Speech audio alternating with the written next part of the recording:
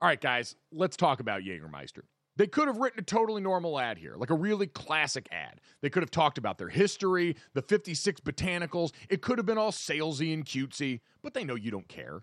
Jägermeister doesn't want to be like all those other ads you've seen and heard. They just wanted to say two things. Jägermeister is great, but everyone has been drinking it wrong. Damn, that's cold. Drinking it wrong? All right, if that's the case, how should we be drinking it? They are so glad you asked, and so am I, Dad. I'm here to help you. Ice cold is the answer, at 0 degrees Fahrenheit to be exact. Ice cold shots of Jägermeister. That's it. That's all they want to tell you. So, wherever you are, if you're hanging out with friends or at the bar, call the shots. Cheers with ice cold shots of Jägermeister. Damn, that's cold.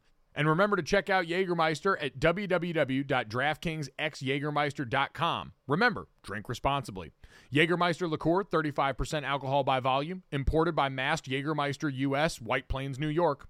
Lots of things go better together. Hockey, food, golf, peanut butter and jelly, Gojo and Golic, Taylor Swift and Travis Kelce. What? But if you really want to take things to the next level, drink some Labatt Blue Lights with your friends and live life to the power of we. Always enjoy responsibly. Beer, Labatt USA, Buffalo, New York. When you need mealtime inspiration, it's worth shopping Kroger, where you'll find over 30,000 mouth-watering choices that excite your inner foodie. And no matter what tasty choice you make, you'll enjoy our everyday low prices, plus extra ways to save, like digital coupons worth over $600 each week. You can also save up to $1 off per gallon at the pump with fuel points. More savings and more inspiring flavors make shopping Kroger worth it every time. Kroger, fresh for everyone. Fuel restrictions apply. Another day is here, and you're ready for it. What to wear? Check. Breakfast, lunch, and dinner? Check. Planning for what's next and how to save for it? That's where Bank of America can help. For your financial to-dos, Bank of America has experts ready to help get you closer to your goals. Get started at one of our local financial centers or 24/7 in our mobile banking app. Find a location near you at bankofamerica.com/talktous. What would you like the power to do? Mobile banking requires downloading the app and is only available for select devices. Message and data rates may apply. Bank of America N.A., member FDIC. You're listening to DraftKings Network. It's a beautiful morning. I think I'll go out.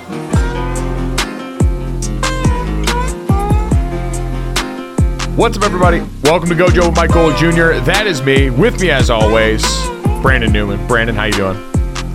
Actually pretty well considering the game we had to watch. Yeah, we have a great show for you guys today. As always, make sure you download, subscribe, rate, and review. Leave us a 5-star rating and check us out on the DraftKings YouTube channel under the podcast tab. Gojo with Mike Golic Jr. there.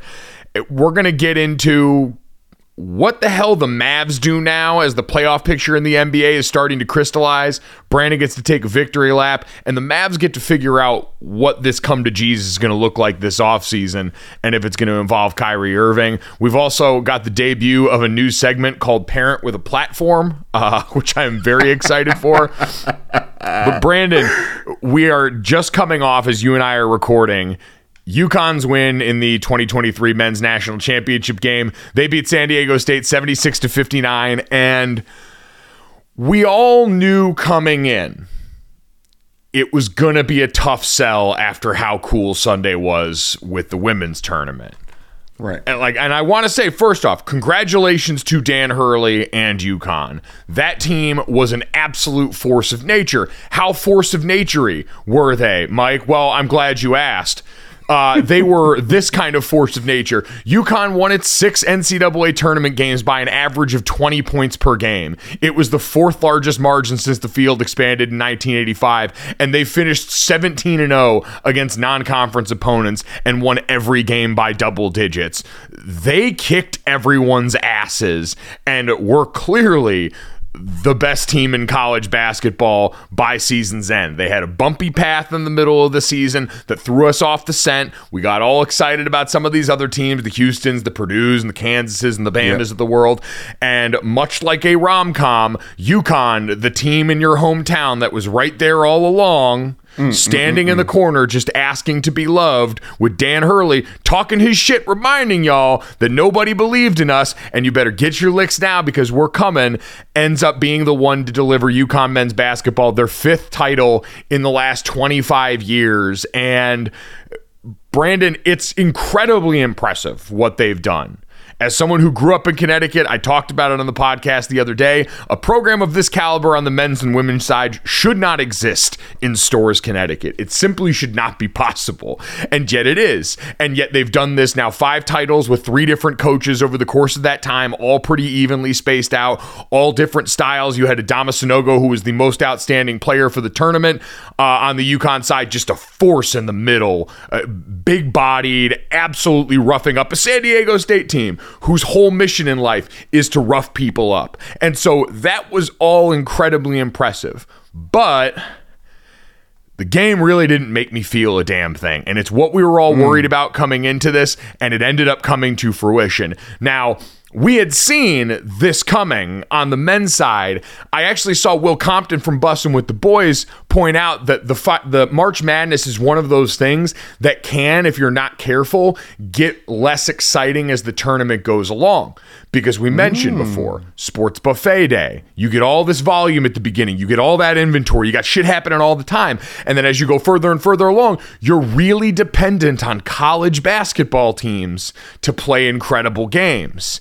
And as we know about college basketball, that's not always in the cards for this level of hoops. It's just not where they're at as players, as coaches, as officials, as we've seen on both sides of the aisle in this tournament. And so things like this are bound to happen. And this is not the ratings are going to be bad conversation. This is not anything like that.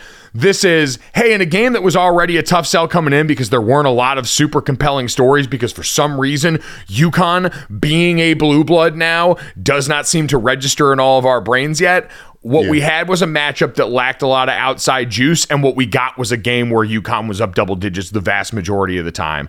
Like, San Diego State managed to cut it down to single digits in the second half, but then they got in foul trouble. Then UConn was shooting for like the last 13 minutes, and it all went to hell. And so what we were left with was a game that did not make me feel a whole lot through the entirety. It started way too late. Like, my God, what do we need to do to get this game on earlier? Somehow, some way. We are so spoiled by everything that happened with the women on Sunday, from the style of play, from the stars that were involved, but not the least of which was just a humane start time that still netted you incredible results. Like that game, the women's game, we got the ratings in, 9.9 million viewers. It is the most watched women's college basketball game on record.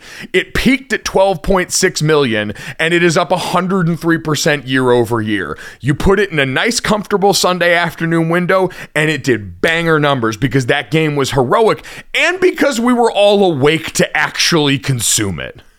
Mike, a 9:20 tip East Coast. Like, obviously you're complaining from the West Coast, and obviously you're still on East Coast body, brain, mind, soul, heart, and I appreciate that. Sure, but I need to check my privilege on that.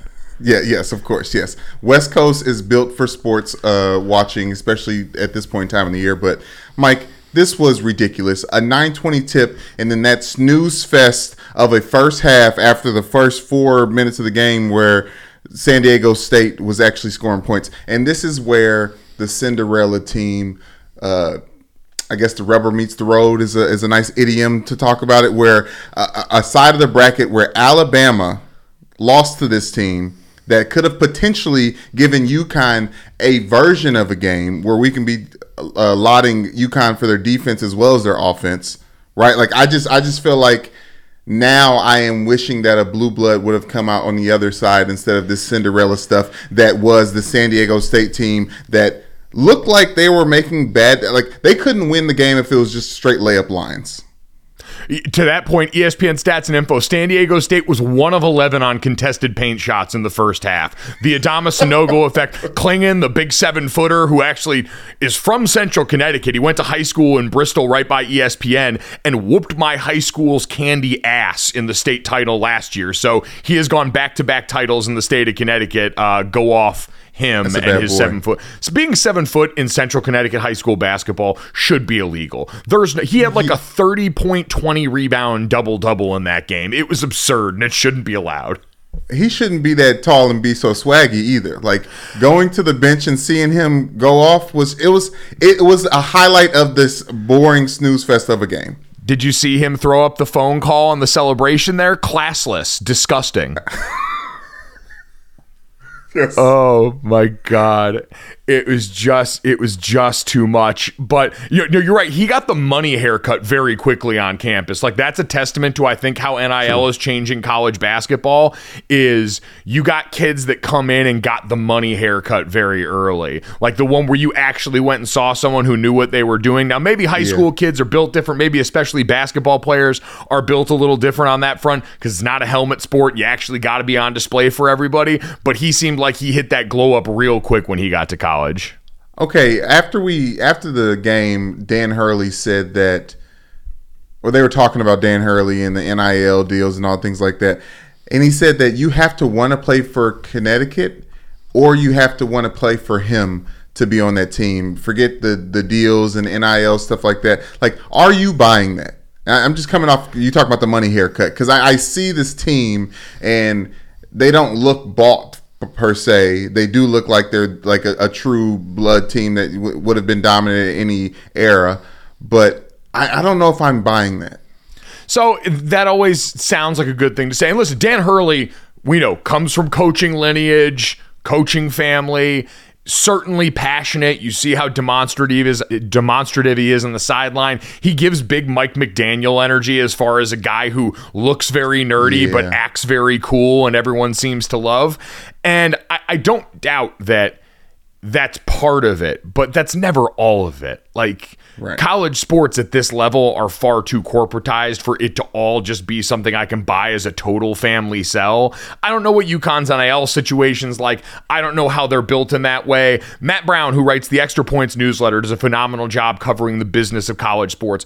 I think made a really compelling point in yesterday's newsletter, which is while we talk in football in very serious terms about how NIL has changed the sport, college basketball, there's going to be a lot of ways to skin a cat just because the makeup of the sport is so much different. The talent spread is so much different. The NBA prospects having there's so many things that filter into it that, UConn might not be like Miami as far as the poster of that, but I'm also not going to say that's this perfect homegrown mom and pop kumbaya deal either. Like, Dan Hurley is an incredible coach. He had an incredible group of players. He smartly said the other day, he's like, I got 3 guys that are going to play in the NBA. I just don't mess it up too bad. He understands that you get talent in the door, you coach it up, and good things tend to happen. So that didn't tend to happen for this team.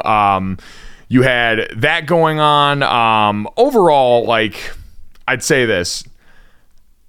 Couple of biggest takeaways from this game. We mentioned didn't really feel anything. We got to get away from halves, quarters. The women's game has proven that's clearly superior. I'm hoping all the added attention on the women's game makes people realize that we need to have men's college basketball playing quarters also. The craziest thing about this game, by far, though, is Jim Nantz. Bro. So, okay. Well, so tell me why you think so. So this was Jim Nantz's final time calling March Madness in the NCAA tournament. Okay. He is stepping away from his role in that and immediately stepping onto a private jet to head down to Augusta to cover the Masters later this week. Yes. The thing that was crazy to me, because the closest I got to feeling anything over the course of the night was hearing Jim Nantz in his final sign-off. He got a little bit choked up. He leaned into and ended up kind of golden girlsing himself. He leaned into his hello friends and said, thank you for being my friend at the end of the broadcast, which is fine though. Like, as someone who thought they were going to get through their goodbye to their dad on radio without crying, I understand what it's like to have a plan and then get punched in your own face by yourself.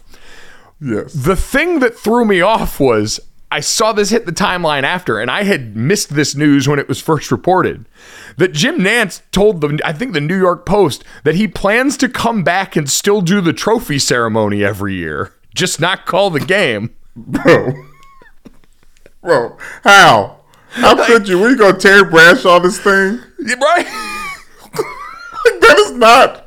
No, sir. No. Like, that is like, who do you think you are? You the president? Are you the principal of March Madness now? I think he kind of is. Like, if we're going to talk about people who can kind of operate around March Madness with impunity, it feels like it's at least Dickie V and Jim Nance. Like, I'm not sure how many other names we have to add to that biz. Dickie V basically made March Madness, but Jim Nance has been the voice of it for God knows how long. Yeah, I am not on board with that, Mike. He did not. I don't know who it was that was on the podium with them in UConn, but he was all up on Jim Nance, and they could barely cut my man out the shot. Jim Nance was not happy about that at all, Mike. And I want to do shout out to Dickie V, Sarasota native, where I am 10 toes in the ground. He raised money, thousands of dollars, towards cancer research. Obviously, he just came out for a family to come to his house and watch the Final Four weekend with him, or maybe it was the national championship. Either way, Dickie V and his wife were hosting and getting a chance to watch the game together. But that late tip off, Mike, regardless of it, that's 10 o'clock's the Sarasota midnight. Like, this Dickie V was putting in for the money. You know what, though? Like, Dickie V, if there's anyone that's got enough natural Red Bull inside their system, it's that dude. Shout out to Dickie V again. Come up with the Coors Light ad. I didn't like Dickie V is so wholesome, family. I didn't think he'd be out here slinging beer ads. I'm so proud of him. Mike, at one point in time, the commercials was the most entertaining part of this national championship game, and that is unheard of when it comes to the men's game. Yeah, it's again, whether it was just what we talked about, and you pointed out, the thing that I have always said about this tournament is the Cinderellas are fun until they're not, until it's nut cutting time in one of these games. And listen, far be it for me to complain too much. Like, I don't want to turn this into totally dumping on all them. San Diego State gave us the better Final Four game, right? They had a buzzer beater against FAU to even get here. A true buzzer beater in the Final Four, which, again, throw out whatever you think about ratings or blue bloods or any stuff like that. Just give us entertaining games and it's cool. And the majority of the teams that had been part of the upsets had given us really entertaining games. And it ran out of gas to the national title. College football's got a 2-round playoff setup. And we had a disappointing championship this year in that sport. An infinitely more boring game to watch for everybody involved. So it's not a crime, but it is what happens sometimes when the math actually maths in this tournament. And it ended up happening here, but it also doesn't take away from what UConn did, which was deserve the hell out of and win the hell out of this championship in incredibly blowout fashion. So congratulations to the Huskies and all my dumbass friends back home who are going to probably go to Huskies on campus if they're not already up in stores and tear that thing down. I wish I was in Connecticut having some pizza, Mike. I wish I was at Stu Leonard's getting some milk, some cookies, some ice cream, and some pizza. Yeah, it's pizza and UConn basketball. That's about all we got. Welcome to Connecticut, folks. Welcome to Connecticut. Brandon, as we wave goodbye to college basketball season and Jim Nance handing out his tie to random kids only to come back and hand them trophies. Growing up playing sports, I learned really quickly that how you do the little things is how you're going to do everything. That's why coaches always harped on us about having our hand behind the line on sprints or picking up our locker, because that was going to directly translate to critical moments on the field, making sure we're lined up right, taking the right steps so we can go out there and execute and win ball games. Small actions can have big benefits, just like how taking care of your gut can support your entire body's health. That's where our friends at Seed come into play. Seed's DSO1 Daily Symbiotic is going to benefit your gut, skin, and heart health in just 2 little capsules a day. I just got my welcome kit and started taking Seed's DSO1 myself, and I'm loving it. I love the convenience of being able to have it in the cabinet with my other supplements because you don't need to worry about refrigerating it, and I love the free travel vial that comes along with it. I'm constantly on the road, and so being able to take DSO1 with me on the go is huge for my lifestyle here. I'll tell you what else I love is the fact that it's backed by science. DSO1 was developed in collaboration with Seed's scientific board and based on their foundational work in probiotics and the microbiome. And with new clinical trials and breakthrough research published in top scientific journals, Seed's probiotic research, development, and innovation programs make DSO1 a product you can trust. And it's great in convenience, too. Probiotics and prebiotics work best when they're used consistently, just like any other routine health habit. And Seed's subscription service is going to easily help build DSO1 into your routine, again, with no refrigeration required. So, trust your gut with Seed's DSO1 Daily Symbiotic. Go to seed.com/gojo and use code 25gojo to get 25% off your first month. That's 25% off your first month of Seed's DSO1 Daily Symbiotic at seed.com/gojo, code 25gojo. Let's look at the association and move on to the NBA, because I want to give you yet another chance. As if it wasn't already crystal and clear before, we're nearing the home stretch. There's a handful of games left for everybody in the NBA. I think the last games before we get to the play-in next week are on Sunday. And Brandon, your Los Angeles Lakers firmly in the mix right now. They're tied with New Orleans at the 7 seed, one half game behind the Clippers and the Warriors that are tied at 6 right now. That's a playoff team, man. Barring, I don't even know if it's possible for them to miss anymore, but this is a team that has somehow found their way into playoff contention. So bravo, Brandon, as you wear your Lakers hat into the show today. Thank you, Mike. I appreciate it. It's not anything I've done. It's something that Anthony Davis has done since deciding to play like he was never injured. And obviously LeBron James is back, and he had his tune-up game against the Rockets where the Lakers had 36 assists on the night. I don't know what to expect now, because now everyone else is starting to drink the Kool-Aid that I've been drinking this entire time. So I'm a little bit skeptical of how things turn out. But this team is figuring out how to play with themselves. God dang. It's an important part of every young person's life. I mean, the Lakers are playing Lakers basketball, fun, moving the ball around. There's role players that'll role play around.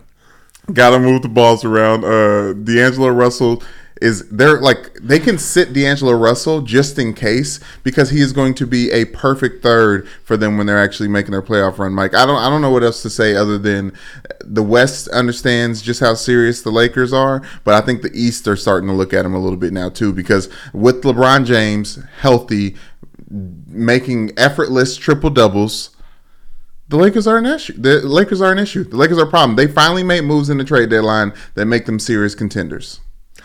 What I will say is those moves have worked remarkably well. I don't know if anyone in the East is necessarily as worried about them as you'd make out there. I still think this NBA season feels like a 3-horse race in the Eastern Conference, and by far the stronger side of basketball. But what you talked about, best case scenario for the Lakers, Anthony Davis charged up. Last 3 games, he's averaging 38.7 points on 65.5% from the field. All wins at the start of the Lakers road trip. So that's the biggest thing. It's what we've always said is the thing. It's what kept Russell Westbrook, I think, from being the best version of himself as a Laker. And now what's going to allow everyone else to do this. And you brought up the other important thing. The fact that D'Angelo Russell and a lot of the rest of these guys can go out there and competently run the show when LeBron is off the court is huge, because ever since LeBron came over to Los Angeles, there's been a massive problem when he goes off the court. Those minutes without LeBron James to be out there directing traffic, and I always say you need an adult on the floor. And without LeBron James on the court, the Lakers have often lacked that presence. And now with D'Angelo Russell and the way the rest of this team can operate, you've got that. And in playoff minutes where we know the people you're going to count on and that number of people you're going to go to shrinks, that's a massive upgrade to what they've had in the past. Yeah, but I like the way that they're doing it in a completely new way, because LeBron James, at one point in time, everyone's like, you just need shooters around him. He needs shooters to be successful. Now, this Lakers team is filled with a bunch of mini LeBron Jameses. I say that because people are doing all the things always. It's someone going off for 10 rebounds, someone going off for X amount of blocks and steals. Like I feel like the entire team has learned to just be better basketball players and just play the game the way it's played, versus like trying to force an individual narrative of a team. Like as great as Rui has been, as great as Vanderbilt, all these different people, Austin Reeves, obviously the king of the people that you didn't really think about coming into the season for the Lakers squad making a difference. They're all just out there balling and trying to win games, and they're doing, obviously. The Houston Rockets weren't a big test for them, but as excited as I can be about what the Lakers are going to do realistically, the Warriors are the reigning champs for a reason, and they just got Andrew Wiggins back. Yeah. And the Suns are a team that has Kevin Durant, who just is coming back from not playing for a while. Like the West is still wide open, but the Lakers have a horse in the race. Well, I guess that's the thing is the West is almost going to be solely dependent on who is healthiest at the right times. Like the Clippers have dealt with the Paul George injury. You just mentioned Golden State's just getting Andrew Wiggins back now, who looks clearly like a guy. I think he's missed 22 games now in his time away from the team. They cannot win it this year without him and what he has become for that team. But you keep looking up. Yeah, Kevin Durant, not a lot of games played because of that ankle injury with the Suns. Sacramento hasn't been here before. Memphis is still, getting Ja back into the lineup, and we'll see how that goes once we get to the postseason. The Denver Nuggets are the 1 seed, and who the hell trusts the Denver Nuggets right now? So it's no one. It's the NFL generally tends to work like this, where it's just who's healthiest at the end among the good teams tend to be the ones left standing at the Heat when we get to Super Bowl time. The NBA, because you've got 7-game series, you've got different factors. It's important. Don't get me wrong. Hell, how many people have watched Chris Paul-led teams over the years? You're usually one hamstring away from being a round further than you end up finishing in. But this year's West, especially because the teams we're trusting at the top do not have the same level of experience in this area. Nikola Jokic, I think, has been to one Western Conference final in his career and lost that series, obviously. Memphis has yet to get that far. So that's why, if you're the Lakers, you can feel the glimmer of hope. You've earned that now. I tried to put cold water on that when LeBron James went down and was injured, because I did not think the rest of this team was capable of doing what they did, which is having Austin Reeves and Anthony Davis and the rest of these guys all step up, more or less. So that's the good news in the Western Conference. Brandon, what becomes really interesting now, because we're going to have plenty of time to talk about the playoff teams. We're going to get that set for the tournament that starts next week. Not the midseason tournament, but the play-in tournament that actually has worked out very well. So Adam Silver, 1 for 1 on tournament ideas. We'll see if he can go 2 for 2, because I think so far the play-in tournament has worked out very, very well. Now, I would say for them and their continued television product, it would be a lot better if you had Golden State or Los Angeles in that play-in tournament, because right now New Orleans, Minnesota, Oklahoma City, and if the Clippers falter, potentially them, a little bit less enticing of a grab. They've been lucky to have some of the best teams in the NBA find their way into the play-in for the first couple of seasons of it. So that's what I'm sure the league office, maybe in places they don't talk about at parties, might hope for. Now, we'll see. You get more games out of the Lakers if they go. I get it. But the team we're not talking about in that right now, and the team on the verge of shutting down their 2 superstar players because things have gone so impossibly bad in the time that they have been together, is the Dallas Mavericks, who currently sit at the 11th seed right now. It has been an unmitigated poopy disaster for this squad, who has dealt with these 2 guys both being injured at various times and not on the floor together, a team that couldn't play defense before they got there, and then lost bodies to get Kyrie there and can't play defense after he was there now. It's been a disaster. Everybody looks miserable. Luka looks miserable there, which, playing for Jason Kidd, has a track record of not being the most fun thing in the world. So when you combine that with all of this losing, you get to this point now where if they do, which I think I saw Sham say they've got a protected top 3 pick. And so it would benefit them at this point to not make the play-in game and to just shut those guys down, say get healthy, and focus on the offseason. But the question that begets is, what do you do now with Kyrie Irving this offseason, who's set to become a free agent, who they got acquired from Brooklyn in the middle of this season, and they knew, hey, this was a trial run. This was a rental, and maybe we'll come and buy the thing when we get to the end of the season. And most of the thought on that was predicated on, if things go well, let's see a little bit of fruit of our labor so that we can all feel good about doing the thing that we've seen multiple teams uncomfortable with in the last 2 calendar years, which is giving Kyrie Irving a long-term contract. The Mavs have a big advantage because since he is on their team, they can offer him the most money and the most years. Right. They've got the leverage provided to them by the CBA that's there to help these teams retain players like this that are hitting free agency. And the question then becomes, though, what do you do? I've always said betting on Kyrie Irving long term, scary prospect, does not have a good track record. At the same time, if I'm Kyrie Irving, betting on the Dallas Mavericks recently has not seemed like the greatest bet ever. A team that has constantly failed to surround Luka Doncic with the requisite parts that he needs. And then when you get a hint of any good ones, when you get Kristaps Porzingis or Jalen Brunson or any of the number of other players that they've let, in Jalen's case, walk out the door for nothing, you got to start looking at the front office and going, man, can I trust them? Because from where I sit right now, as dicey a proposition as betting long-term on Kyrie is, if you're Dallas, you got to show Luka that you're serious about this. And usually the way to do that is by saying, we're going to give another superstar to you in that backcourt and try and make this work. Because I get it, hamstrings every move that you're going to make from here on out. It makes it harder to fill out the depth and the defense on that roster because Lord knows Kyrie and Luka aren't going to be huge assets to you on that end of the floor. But this is kind of what we talk about with Lamar Jackson. You haven't necessarily displayed the ability to fill out the roster around him anyway in a way that's meaningfully gotten you deep into the postseason. There's been some runs, but almost all of them have been the Luka Doncic show and the Pips. And so if you're Dallas, I do feel like you've got to back up the Brinks truck, throw everything you can at Kyrie, and hope that he wants to stay with you in free agency, because at this point, it's the situation where it feels like you might lose them both if you keep publicly fumbling the bag like this in front of Luka.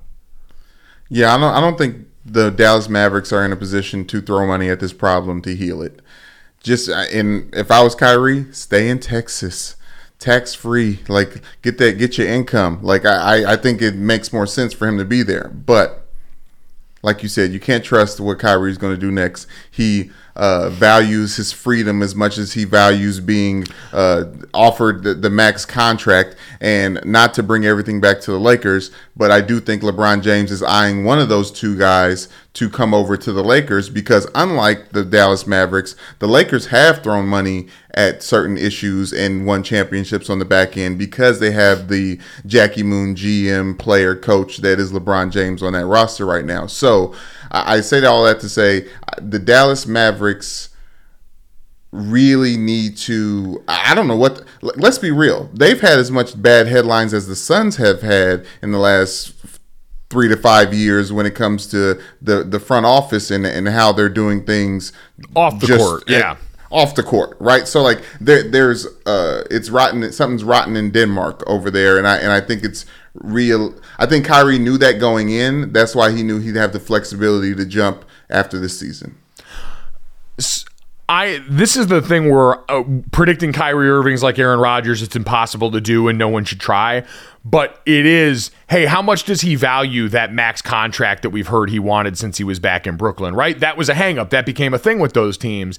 And was that because you just wanted the max money that you feel like you're owed? Because remember, sometimes contract can be a respect thing. It's about how am I viewed based on what I give to you on the court. And Kyrie on the court has still been Kyrie Irving. Like, he's done the good Kyrie Irving stuff by and large here.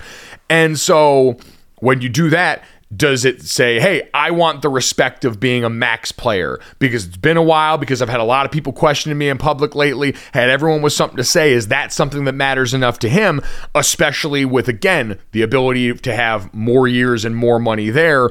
Or is there something else out there? That'll be the curious part. If the Lakers do want to blow up what they've got now in favor of bringing him over because LeBron's only got so many years left, because you're trying to max out the rest of that timeline. But if you're Dallas, as uncomfortable as it might be, it doesn't feel like a guy that at this juncture you can let walk out the door based on how you've done business so far, because you haven't proven to be able to do it with just guys that are that next level down, like without it being another real star. Right. Like you had the post New York Porzingis that had already begun to suffer those injuries. Jalen Brunson was a very good player, and one you could have matched easily. He was a restricted free agent. How you let that happen is still beyond me.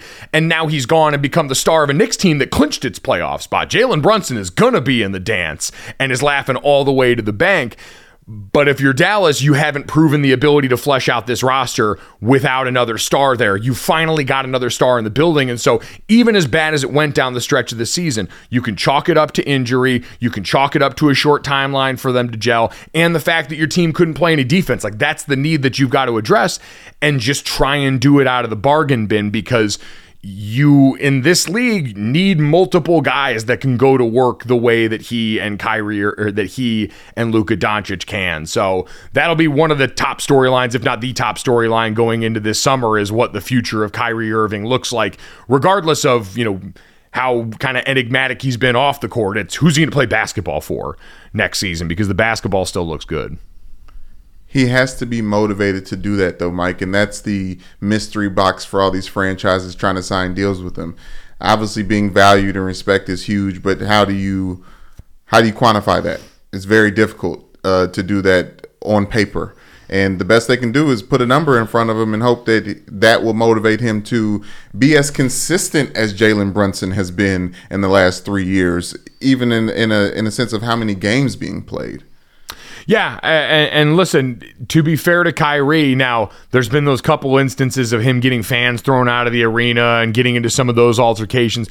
I don't know what was said, I don't know what was done, but by and large, maybe it's part of them being as bad as they've been since he got over there, but there has been a lot less of the Kyrie Irving sideshow experience than what we got in Brooklyn. And so I will give him that grace that maybe this is someone that is looking seriously and saying, I got to get to the money this summer. Now, you're right. What happens after he gets that security, and if you can count on him to show up and be there as often, still remains to be seen. But at this point, Dallas, you are not negotiating with a ton of leverage based on your own mistakes. And so that's what you got to carry into the party. The NBA playoffs are heating up, and so is the action at DraftKings Sportsbook, an official sports betting partner of the NBA. With same-game parlays, live betting, odds boosts, and so much more, don't miss out as the NBA postseason winds down. And if you're new to DraftKings, you got to check this out. New customers can bet $5 to get $150 in bonus bets instantly. Download the DraftKings Sportsbook app now and use code GOJO. That's code GOJO for new customers to get $150 in bonus bets when you bet just $5. Only on DraftKings. The crown is yours. Gambling problem? Call 1-800-GAMBLER. Or in West Virginia, visit www.1800gambler.net. In New York, call 877-8-HOPE-NY or text HOPE-NY. That's 467-369. In Connecticut, help is available for problem gambling. Call 888-789-7777 or visit ccpg.org. Please play responsibly. On behalf of Boot Hill Casino and Resort in Kansas, 21 plus, age varies by jurisdiction, void in Ontario, bonus bets expire 168 hours after issuance. See dkng.co/bball for eligibility and deposit restrictions, terms, and responsible gaming resources. All right, speaking of holding people accountable for their mistakes, we want to try out a new segment here today because Brandon Newman is a father of children. And what comes along with that are a different set of problems than I deal with in my life. Most days it's, is the coffee place that I like open? Can I get into the workout class I want at the time I want? Usually with the other, stay-at-home parents that are rocking out during the middle of the day when our schedules allow. All those different things. Is it nice enough to go walk down by the beach? Thoughts and prayers aren't required, but they're appreciated. Brandon Newman's got grown folks problems, and we want to give him a space to express those because he is a parent with a platform, and these people better respect him. They better acknowledge him and the power he has. So, Brandon, I don't know what the issue is. I am waiting till now to find out. So the floor is literally yours. This is your segment, so go off. Okay, so everybody who listens to the podcast on a normal basis, consistently, maybe weekly, knows that my child, Carter Kanai Newman, is in a Montessori school. Did I say it right, Mike? Yes, you did. You've grown leaps and bounds since he entered the Montessori school. Thank you. I used to call it a Montessori school, which is a school for little priests, but this is kind of the same thing. The Montessori is kind of like a school for little priests. But anyways, okay, so we up in the Montessori school. Mike, expensive as shit. I don't know how much Beyonce knows and the rest of the people that graduated from Montessori's was making money, but it's expensive as hell. Okay, so we told them hey, we might have to pull Carter up out of here because y'all paying too much, and we about to have Mac in school as well, and it's gonna be too much to have both of them in the same spot. He was like, oh, don't worry.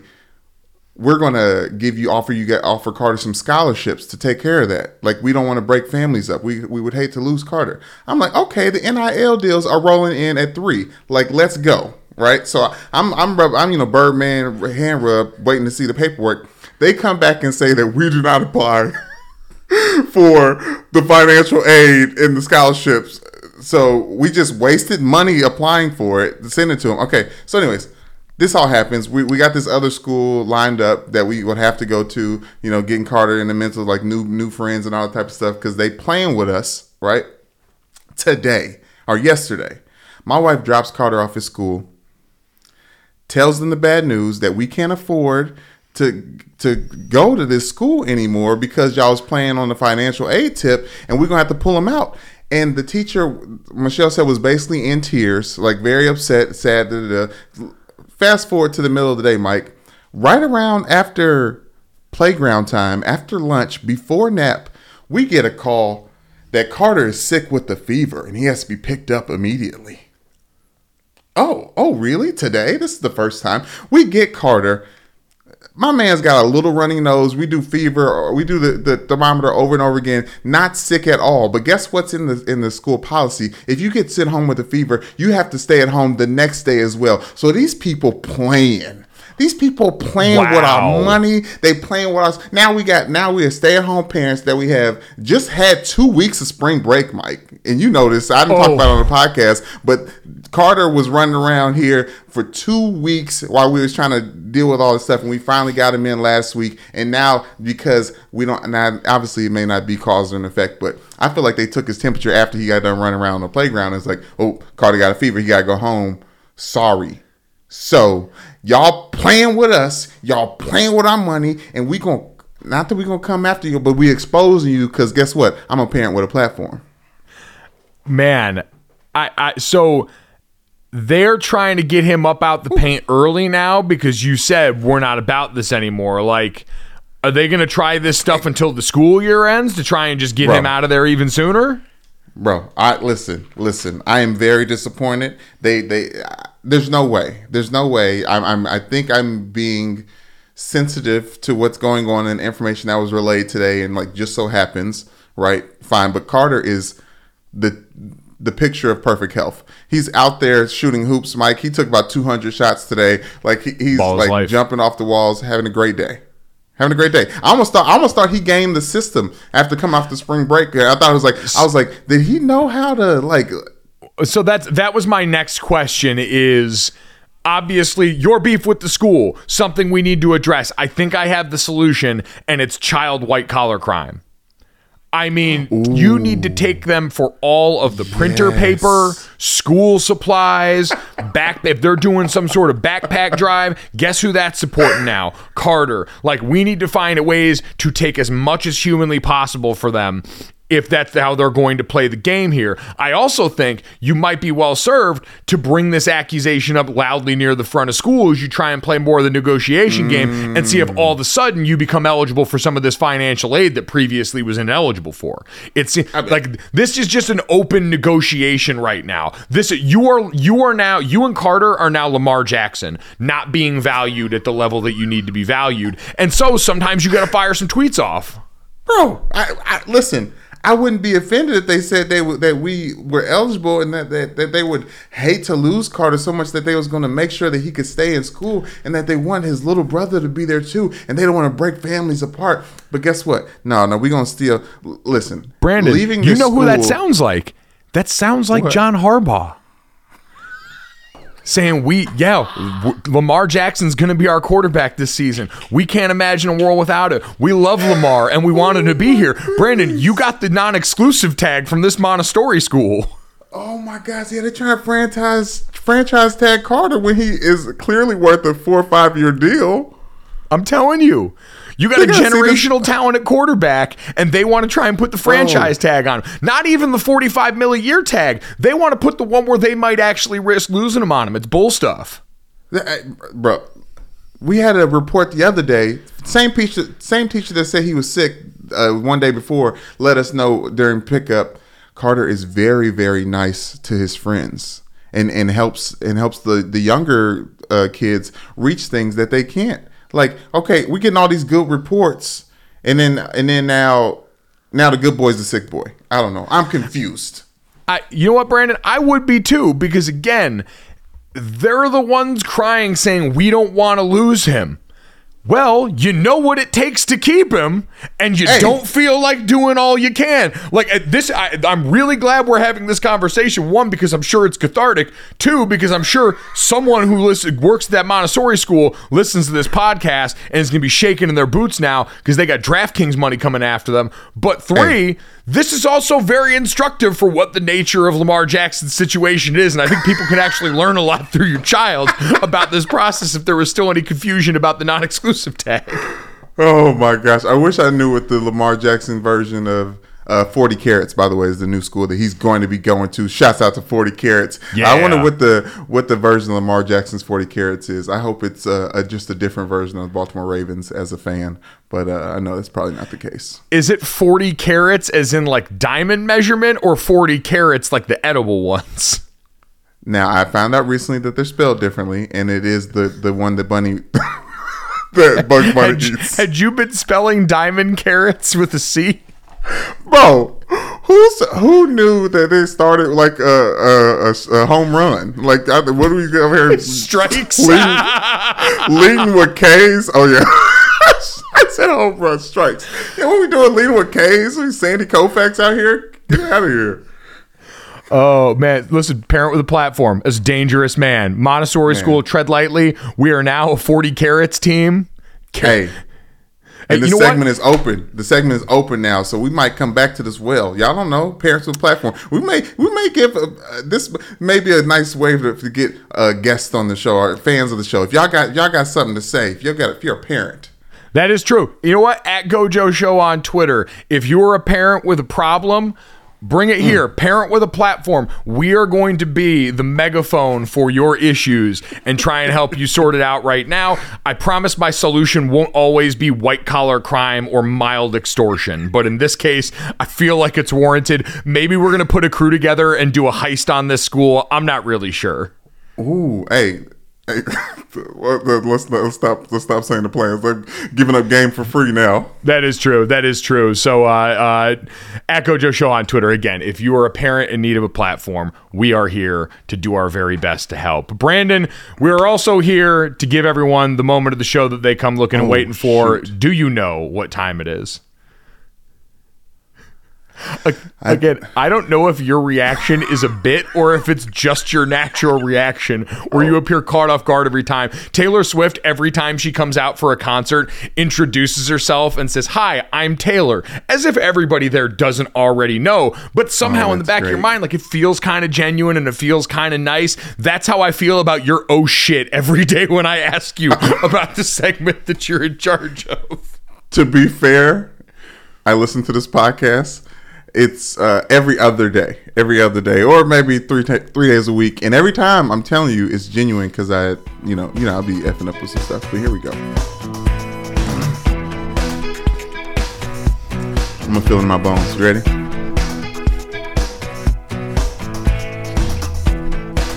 My friend, the communist, holds meetings. His RV. These lyrics are wild.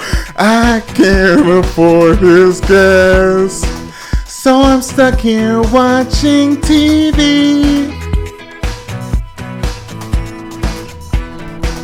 I don't have digital. Damn it, I don't have diddly squad. It's not having what you want, it's wanting what you've got. I'm gonna soak up the sun.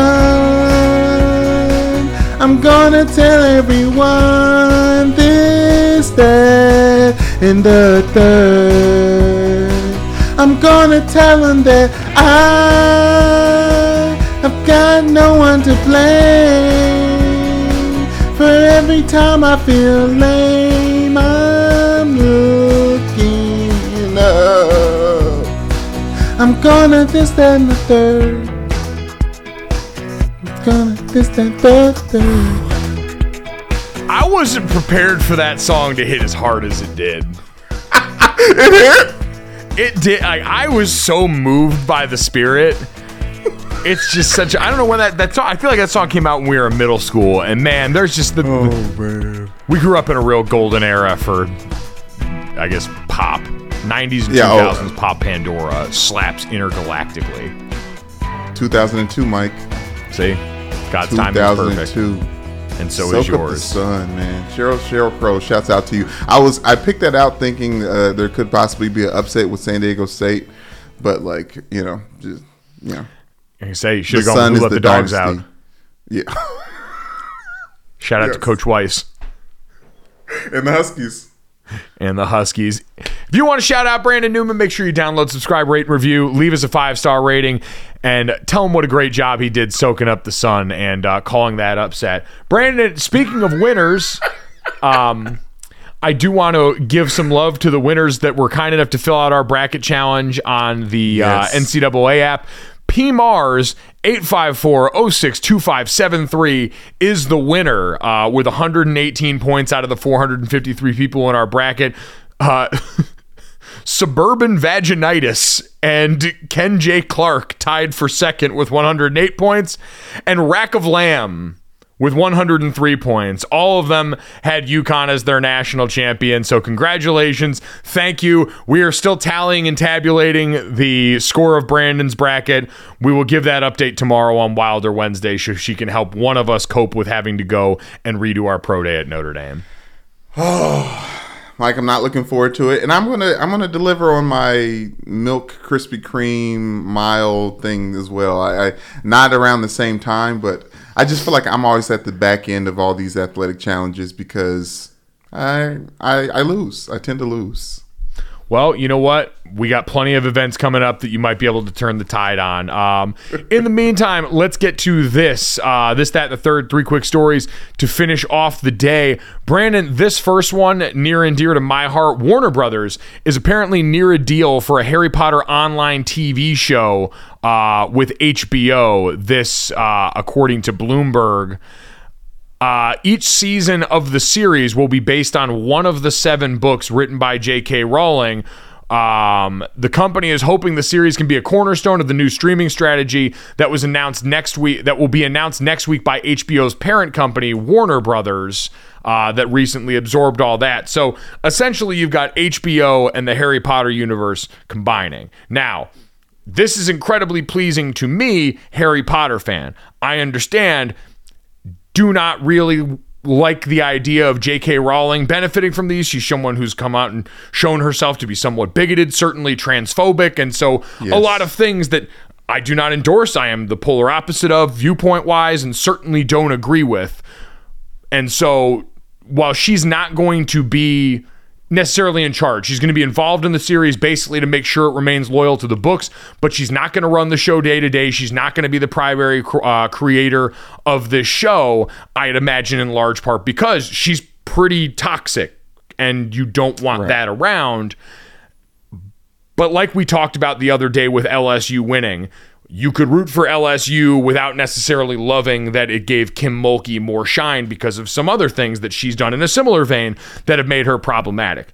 But the combination of HBO and that premium cable coming together with the favorite story of my childhood, Brandon, is too much for me to ignore given what HBO's track record is. I will be front and center for this. I don't know if they're going to greenlight them for 7 seasons right off the bat. That would seem unprecedented in the world of television, but especially in the world of HBO. Now, maybe because it's part of streaming, there's a little bit more of a comfort level with that. But we know one thing HBO usually doesn't do, and that's,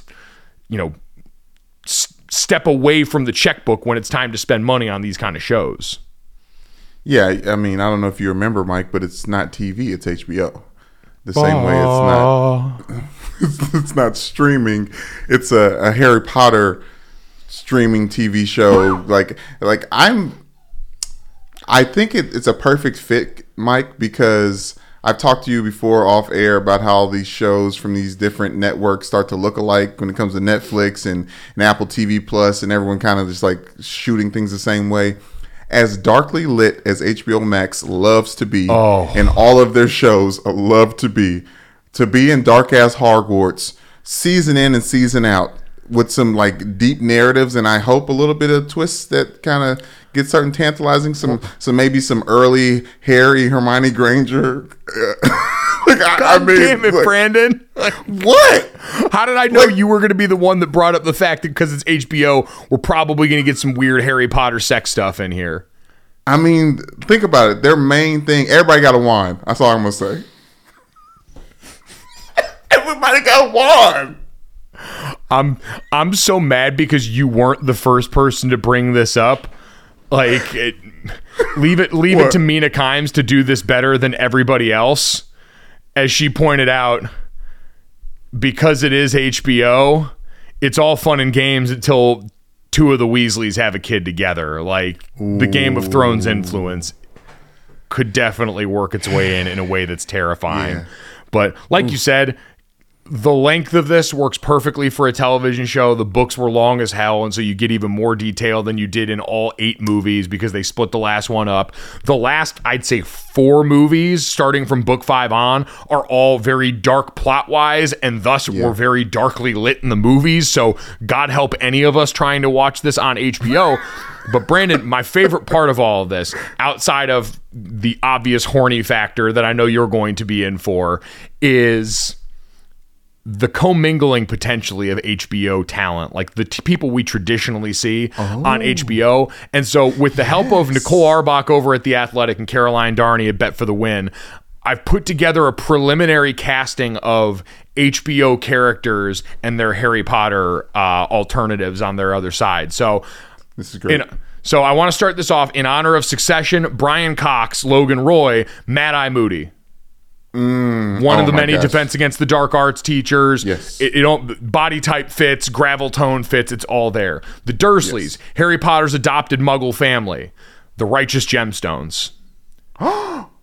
Mike, before you go any further, HBO would do some bullshit by not even getting out that house until the end of the first season. 100%. So, like, I'm afraid of that. They're going to make 8 seasons because the first one is just going to be Harry being a human and getting picked on by Danny McBride playing Dudley Dursley, his adopted brother. That's the role I'd be as excited about as anything, because Kenny Powers being Harry Potter's adopted human brother is exactly what I need. Yeah, I mean, yeah. Yes, okay. Continue. Aubrey Plaza, fresh off her stint in White Lotus Season 2 as Bellatrix Lestrange, one of the most hated characters in that book for me because of what she did to Sirius Black. But Aubrey Plaza is the perfect mix of weird, dark, and brooding. Like, I think she'd be perfect for it. Yeah, I think it would probably oddly make Aubrey Plaza's life to do a character that was originally played by Helena Bonham Carter. Like, it just seems like it'd be in the same vein of where Aubrey Plaza wants to live. It's a tough act to follow. It's like, was it Johnny Depp that played Willy Wonka in the new movie, having to follow up Gene Wilder's Willy Wonka, which is an all-time great character. If anyone's up to the task, it's Aubrey. This has been the toughest one, is trying to place America's sexy daddy, Pedro Pascal. Now, I am selfish. Sirius Black was my favorite character in the book, and I would love to see Pedro Pascal be Harry Potter's sexy uncle. Mike, as much as I want to see that, I feel like I'd rather see him as Richard Brannow's character. Who's that? Like, he was just kind of like the red-haired, like, foofy. Like, I'd like to see Pedro do some high energy, like, type of wizardry. You know what I mean? Not so brooding. Were you talking about Professor Lupin? I think so. That was the one that Nicole Arbach offered up as a retort to mine. It's probably the objectively better choice, but again, I'm just jamming my favorite recent HBO lead into my favorite Harry Potter character. In honor of Mina Kimes' tweet, which again, it's all fun and games until two of the Weasleys have a kid together. Yes. You could just make it Jaime and Cersei Lannister. Skip the games. Go straight to it. Now, that being said, I do think there's a better option out there, and that is to make Daemon Targaryen from House of the Dragon Lucius Malfoy and make Cersei his wife. I think you just dye her hair blonde. Yeah, obviously it'd be a little bit of Lannister Targaryen mingling, but again, Daemon as Lucius Malfoy was a Nicole invention, and that was absolutely right. I would go Julia Louis-Dreyfus as Dolores Umbridge. I think she would absolutely crush that. Big Veep vibes in there, maybe even lend a little bit of humor in here. This is where it gets truly interesting. I want to recast Argus Finch the Caretaker as Kate Winslet playing Mayor of Easttown. I think it would be hilarious to switch that up on that one. Just Mayor crushing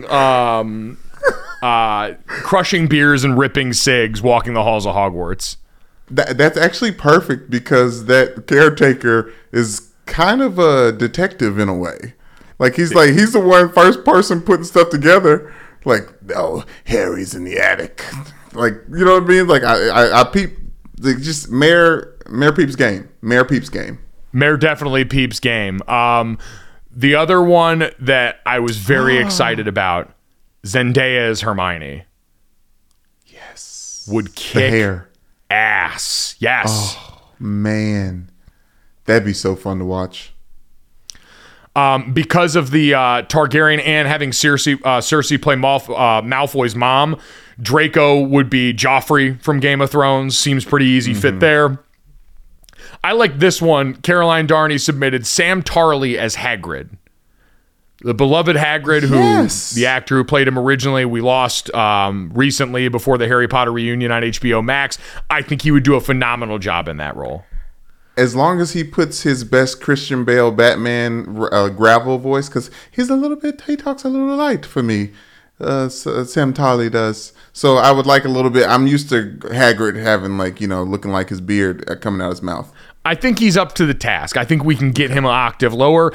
And I want to finish this off of the ones that we've got so far. And at Gojo Show on Twitter, if you want to help us out, we need a Dumbledore, we need a Ron, and we need a Harry still. We were having a really tough time picking all of those. But J.K. Simmons as Voldemort. Ooh. Obviously, there'd be a lot of prosthetics and makeup, but I think J.K. Simmons has the gusto and the bravado to play a character that dastardly and that evil. Was he a bad guy in? I don't remember because he was in Oz. I don't know. Yes. So his HBO show was Oz, and I never watched that show, so I don't know if he was a good or bad guy. But just even seeing how he presented in that show was very Voldemort-y. He was leader of the Aryan Brotherhood. So tell me. Bad. Yeah, bad. Which again, Voldemort kind of gives off Aryan Brotherhood vibes. Definitely. As the Slytherin. Go ahead. So at Gojo Show on Twitter, help us fill out the Harry Potter HBO timeline universe as we get set to see that potentially become a reality. Sound the trumpets, it's horse racing time. So saddle up for the action with DK Horse, an official DraftKings affiliate. Right now, new customers who download the DK Horse app can get a 100% deposit bonus up to $250. Just deposit $25 or more and complete the playthrough requirement. Wager on your favorite horses, then watch the races live right in the app. Download the DK Horse app now. New customers get a 100% deposit bonus up to $250 when they opt in with code GOLIT. Only on the DK Horse app. Gambling problem? Call 1-800-GAMBLER. 18 plus, 21 plus in certain states to open or access an account and resident of a state where DK Horse is available. Eligibility restrictions apply. Void where prohibited. One per new customer. Match calculated on first deposit up to a maximum of $250. Deposit requires 2-time playthrough of settled wager within 168 hours.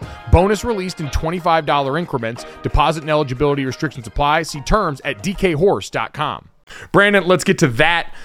Fresh off my trip to WrestleMania this week, and apparently WWE just keep wanting to break more news. It was announced on Monday that Endeavor, the parent company of UFC, and WWE have announced that they signed a landmark agreement to form a new publicly traded company listed on the New York Times Stock Exchange as TKO. That's going to combine MMA and that pro wrestling brand and turn them into a $21 billion company. The CEO of Endeavor, Ari Emanuel, will continue to be in that role, along with becoming the CEO of the new company. Vince McMahon purchased WWF in 1982 from his dad for $1 million, is going to serve as the executive chairman on the board and make a shit ton of money. Brandon, they've always been pretty linked. Like Brock Lesnar has been at WrestleMania staple or wrestling staple for a while. He's been at WrestleMania. He was also in UFC as a champion over there. There's been plenty of crossover. Conor McGregor is the name that everybody thinks this will get over into WWE more, considering that character and the way that these guys all carry themselves works perfectly for that avenue anyway. So it's seems like a match made in heaven. This seems like exactly where both of these entities are supposed to be.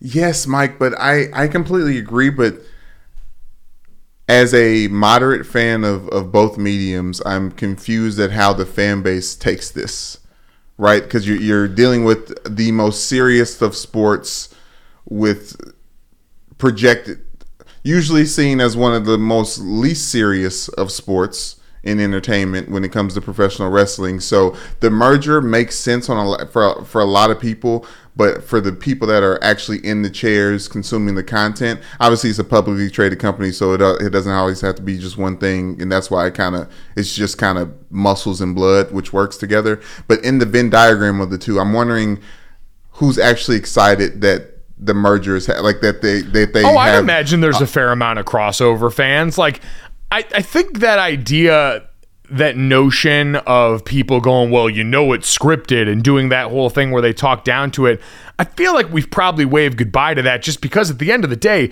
it's there to be entertainment. In a world where we've seen, and in the advent of the Paul brothers and what they've brought into the world of combat sports, a true they've been sort of the olive branch between the two, or the merger of this world of pure entertainment and this world of combat sports, to a place in the middle that feels like a melding of the two, where we know we're not watching the highest level of what's happening. We know that there's sincerity on the part of Jake Paul, but Logan Paul, who was ringside cutting wrestling promos at Jake Paul's last boxing match, was also one of the guys that was a star and got to fight Seth freaking Rollins at WrestleMania. So these things have already been intermingled in a lot of ways, and as we see that become more and more popular, this idea that, bleep it, put Snoop Dogg on the microphone somewhere, have a Paul brother near attendance, and let me see people punch people in the face, whether it's real or not, we'll call it a day. I feel like that's kind of where we're at right now.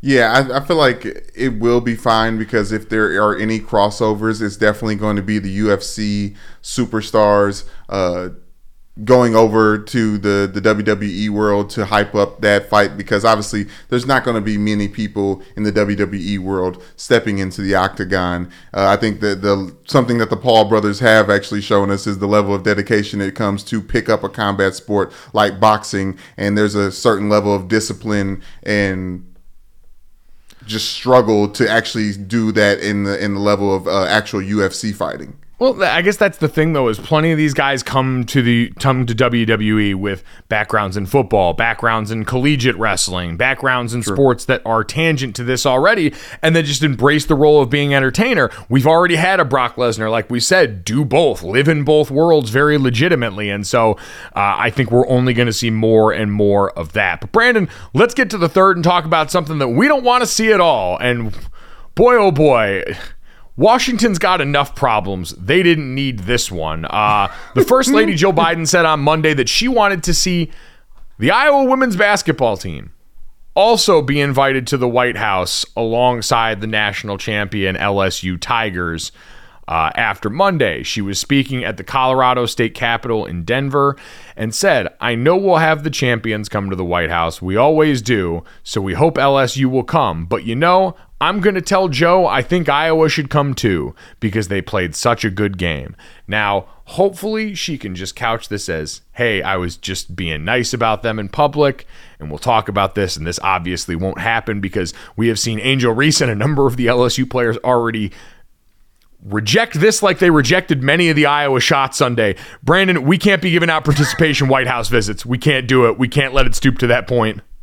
Not when it's got to this racial narrative in America, Miss Dr. Jill Biden. Like, this is ridiculous. Like, no. Like Angel Reese said, this is for the people that look like me. Like, all of those, like, they need the photo op as well with Joe Biden and Jill, and being happy without Caitlin Clark and company waiting in the wings out of respect because they played a good game. Like, this is obviously Jill Biden was at the game, so she may feel more like invested in it than most first ladies that are trying to arrange the championship visit to the White House. But this is ridiculous for a multitude of reasons, and it seems that the Bidens, they say stuff that people want to hear sometimes.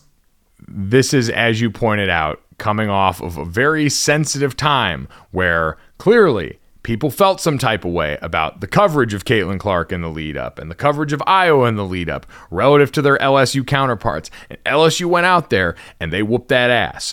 And on the other side of that, to the victor goes the spoils. And this notion that you would even try and put this out there after everything we've been through sounds like someone that wasn't really paying attention to the rest of all that. All respect to the First Lady, but we had a lot of people for this championship game parachuting in, offering thoughts and opinions, some people doing it very loud and wrong. And in this case, I think just overstepping the nicety of wanting to pump up a team that was very important to the season, that played very well all throughout the tournament, and that had the star player that everybody knew. I heard Bomani Jones say it on the right time on Monday, and this is a symptom of it. As he pointed out, for whatever reason, we only seem to be able to prop up and talk about one women's college basketball player at a time. And that college basketball player has been Caitlin Clark this season, and that was great. It needs to be the LSU Tigers on their damn own because they went out there and earned the trip to the White House that comes with being the national champions. I mean, if Dr. Joe Biden wants to start a losers bracket, then we can have the runner-ups go to the Pentagon and take pictures and stuff too, or maybe the Washington Monument, the Lincoln Memorial. Like, we can get something in the works, but the White House is sacred for the winner. Where does the NIT winner get to go? Oh my God! Probably to the national championship game. They get Honestly, forget the White House. If I win the national championship game and I do it in as resounding and important fashion as LSU did in the national title, take me to Area 51. I don't need to see the White House. I need to see them aliens. I need to see all these secret aircrafts that we've got locked away. Take me to Area 51 immediately. You can serve me McDonald's for all I care there. I just want to shake an alien's hand. Mike, yeah, that's getting some clearance level. That'll be the next step. Right. Like, if you got to hit me with the Men in Black thing after, cool. Hey, whatever. Hey, I'll sign it. I'll sign it. An NDA for my eyes. I'm willing to do it. Right. What? I guess it would still be disclosure. Maybe I was going to make the D discussion, but it's non-disclosure. An NVA, a non-visual agreement. Like, I didn't see shit. You're like, it's like when you see your friend cheating on his girlfriend out at a bar. You tell him. Why you tell him the rules? If you made it this far, please make sure you download, subscribe, rate, and review. Leave us a 5-star rating and let us know how we did. Check us out on the DraftKings YouTube channel under the Gojo of Mike Golick Jr. tab.